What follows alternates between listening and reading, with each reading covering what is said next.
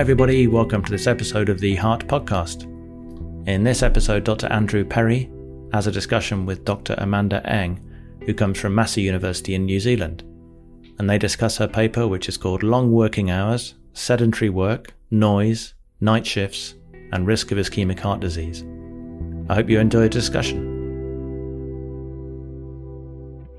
I appreciate you taking the time to visit with me, Dr. Amanda Eng. May I have you state your name and your title for our listeners? I am Dr. Amanda Eng from the Research Centre for Hauora and Health at Massey University in Wellington, New Zealand.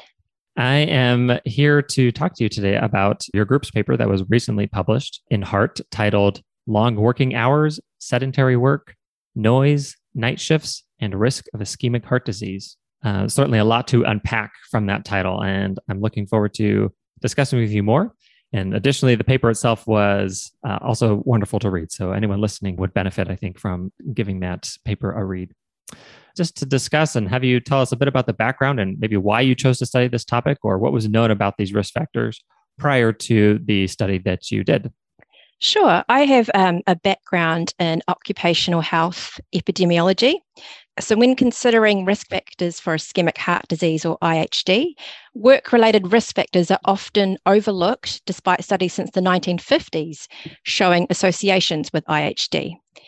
The most studied risk factor is work-related psychosocial factors, including job stress and various models of job strain. But there is some evidence for shift work and loud noise. Shift work, earlier systematic reviews put the risk of IHD at around 10 to 30% for shift work and 40% for night work, with more recent reviews showing duration response associations. In other words, the longer duration of employment in shift work, the greater the risk. For loud noise, a recent meta-analysis of studies found an increased risk of around 30%, but the review concluded that the evidence is limited. Other risk factors for which there is some, albeit inconsistent, evidence include long working hours and sedentary or sitting occupations. There was a recent meta-analysis from the joint estimates of the World Health Organization and International Labour Organization work-related burden of disease and injury study that found evidence for an association between working hours of more than 55 hours per week and IHD. So they concluded that there was moderate quality evidence, but the influence of socioeconomic status in the relationship has been debated. So in summary, it's not a new avenue of research by any means, but the evidence is far from compelling. Excellent. Maybe a clarifying question on a term that you used, like shift work versus night work. Help me understand maybe some examples of how those two differ from each other. So shift work refers to non-standard hours of work, which we would typically define as outside of the hours of 8 to 5. Whereas night work specifically refers to working at night. And in our study, that was defined as more than 3 hours between midnight and 5 a.m. Got it. Okay, excellent. Thank you. So a lot of work has been done. What were some of the gaps that you felt existed in the current literature that then prompted you to do this study? So most studies have focused on males, which is typical in the occupational health field, and evidence for occupational risk factors for females is limited. So our study included the entire population of New Zealand, and therefore both men and women were studied. Another gap that we addressed was the role of socioeconomic status or deprivation remains unclear. In particular, as I mentioned, whether the relationship between long working hours and ischemic heart disease affects only certain socioeconomic groups, which has been recently debated. In addition, the design of the study that we used meant that we were able to follow people over time. So exposure was based on a time point before disease was ascertained. And the nature of work is changing, and including the way we work and the patterns of work. And therefore, the aim of this study was to examine the associations between these prevalent workplace exposures and incident or new cases of ischemic heart disease for the entire employed population of New Zealand, looking at men and women separately, and also looking at the role of socioeconomic status. Excellent. And we'll probably mention this a little bit later, but I felt that was a very novel aspect of the study in that you're looking at the entire employed population of New Zealand, which is an incredibly large population to be drawing from and to be asking these sorts of questions. And so if you'd then describe for me just how you kind of set up the study and how just kind of the major aspects. We kind of talked about how you're looking at the entire employed population, but maybe some of the other key exposures and outcomes that we're looking at and maybe how those were defined. There was a really good point about being able to look at the entire employed population. And we could do that because in New Zealand, we have the Integrated Data Infrastructure, or IDI, which is managed by Statistics New Zealand. And what that is a large metadata set containing a wide range of de-identified, routinely collected administrative data sets and survey data about people and households in New Zealand, and that can be linked at the individual level, and it's continually updated. So it's a good source of information to follow people over time and look at events over time. So we used data from the 2013 New Zealand census from within the IDI, and therefore the study population of the study was all New Zealand residents aged between 20 to 64 years and employed at the time of the census, which was the baseline of the study. And then we followed them up for incident or new cases of IHD until the end of 2018, based on IHD defined from hospitalisation, prescription, and death records. Okay. So for the exposures, the occupational exposures, there was information on occupation or job title from the census, as well as a question about how many hours worked per week on average from the census. And for sedentary work, loud noise, and night shift work, we developed New Zealand specific job exposure matrices. And what that is, it's an exposure assessment tool, which is widely used in occupational health epidemiology.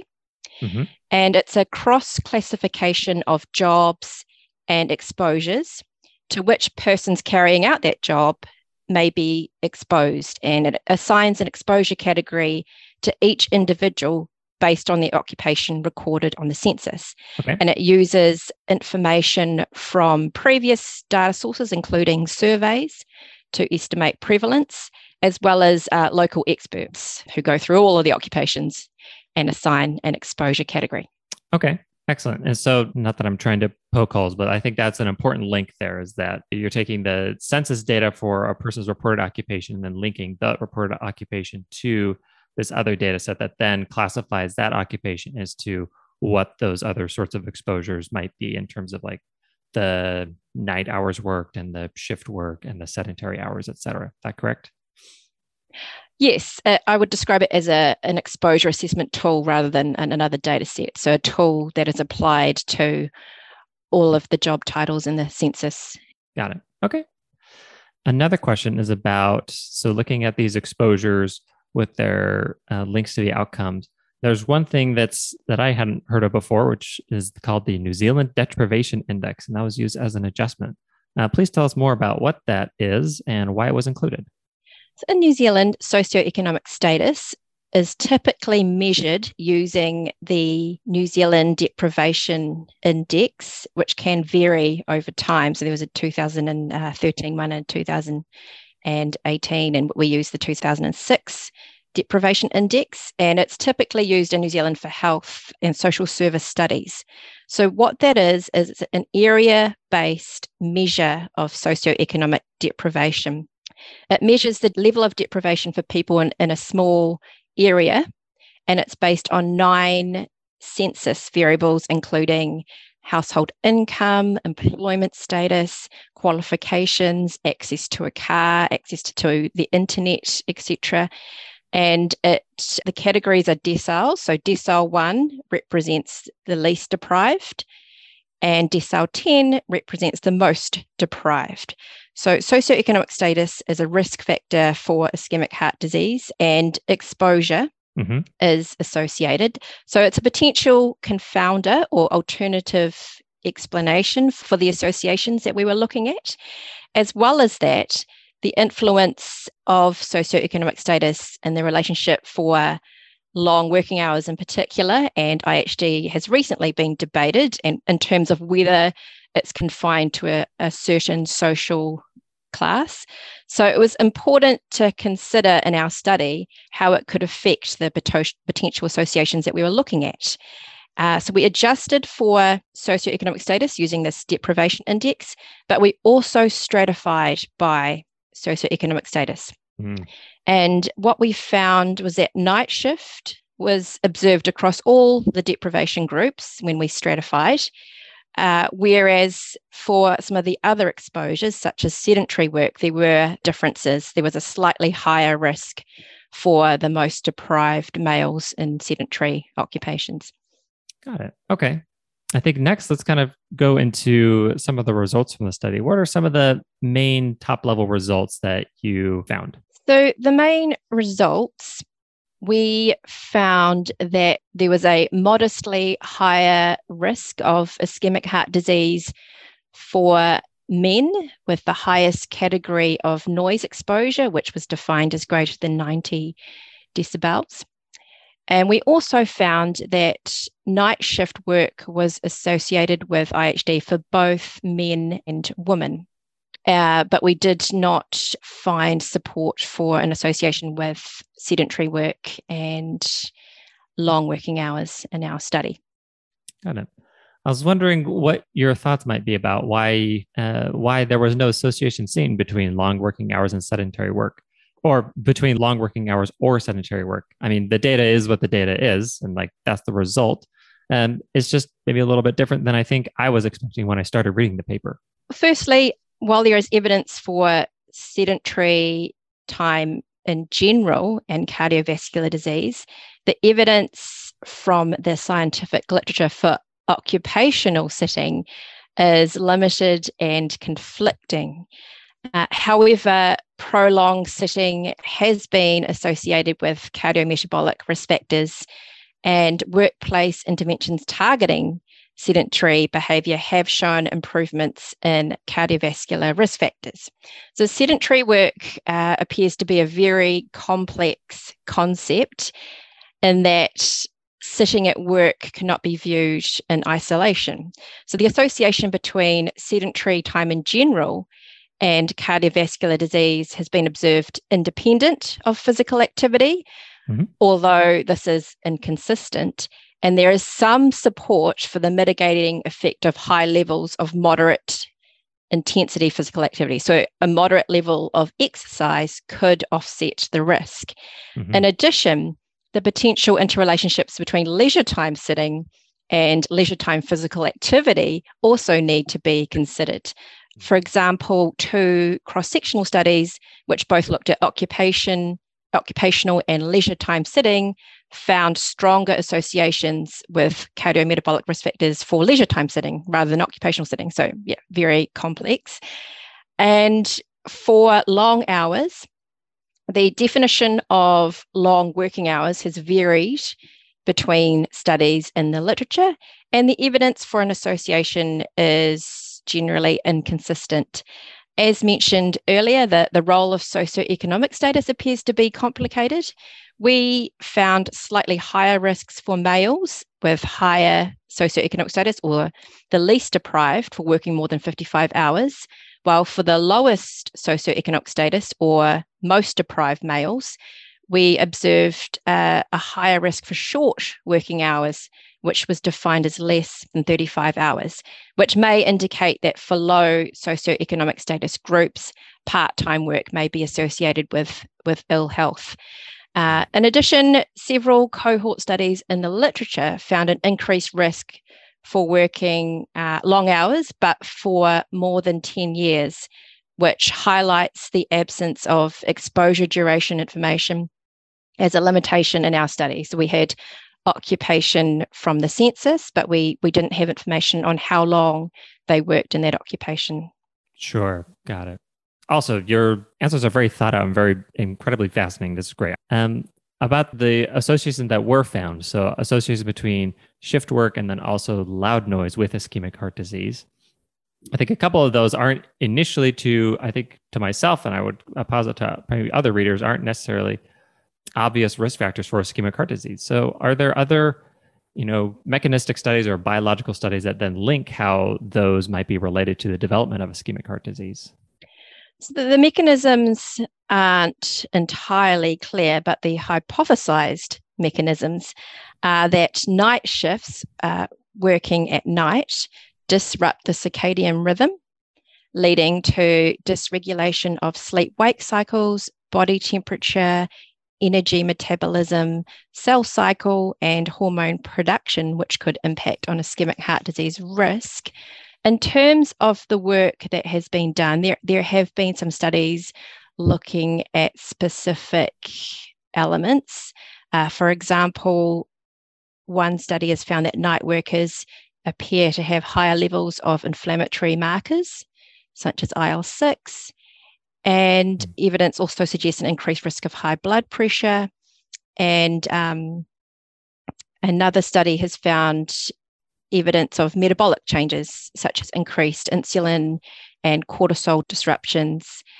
And one study has also identified cortisol as a mediator between shift work and cardiovascular disease risk.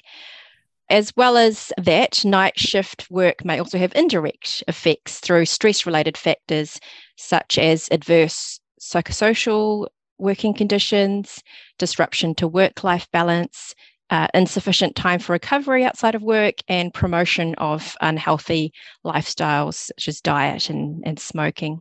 Mm-hmm. For loud noise, the hypothesized mechanism is that loud noise may act as a stressor on the autonomic and endocrine systems, potentially resulting in increased heart rate and blood pressure and the secretion of stress hormones, including cortisol, adrenaline, and noradrenaline. A lot of what is known is from environmental noise exposure, including laboratory studies of human and animals. And in particular, noise has been consistently linked to high blood pressure. So there's more consistent finding for that than ischemic heart disease. But yeah, they both present avenues for further research. So as kind of my final question here, Amanda, I want to think about how, when I go to clinic and see my patients, how might I then incorporate this knowledge as I'm caring for patients?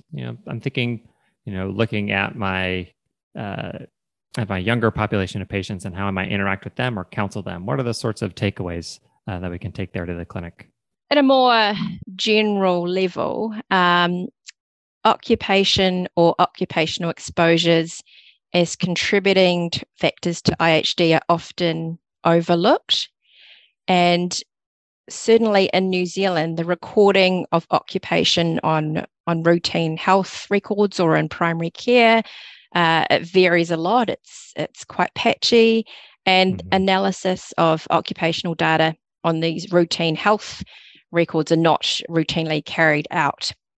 So the main message would be, when assessing and managing patients' risk of ischemic heart disease, that the possible higher risk associated with night shift work and work-related exposure to high levels of noise should be considered. Again, like I said from the beginning, it's a very interesting paper.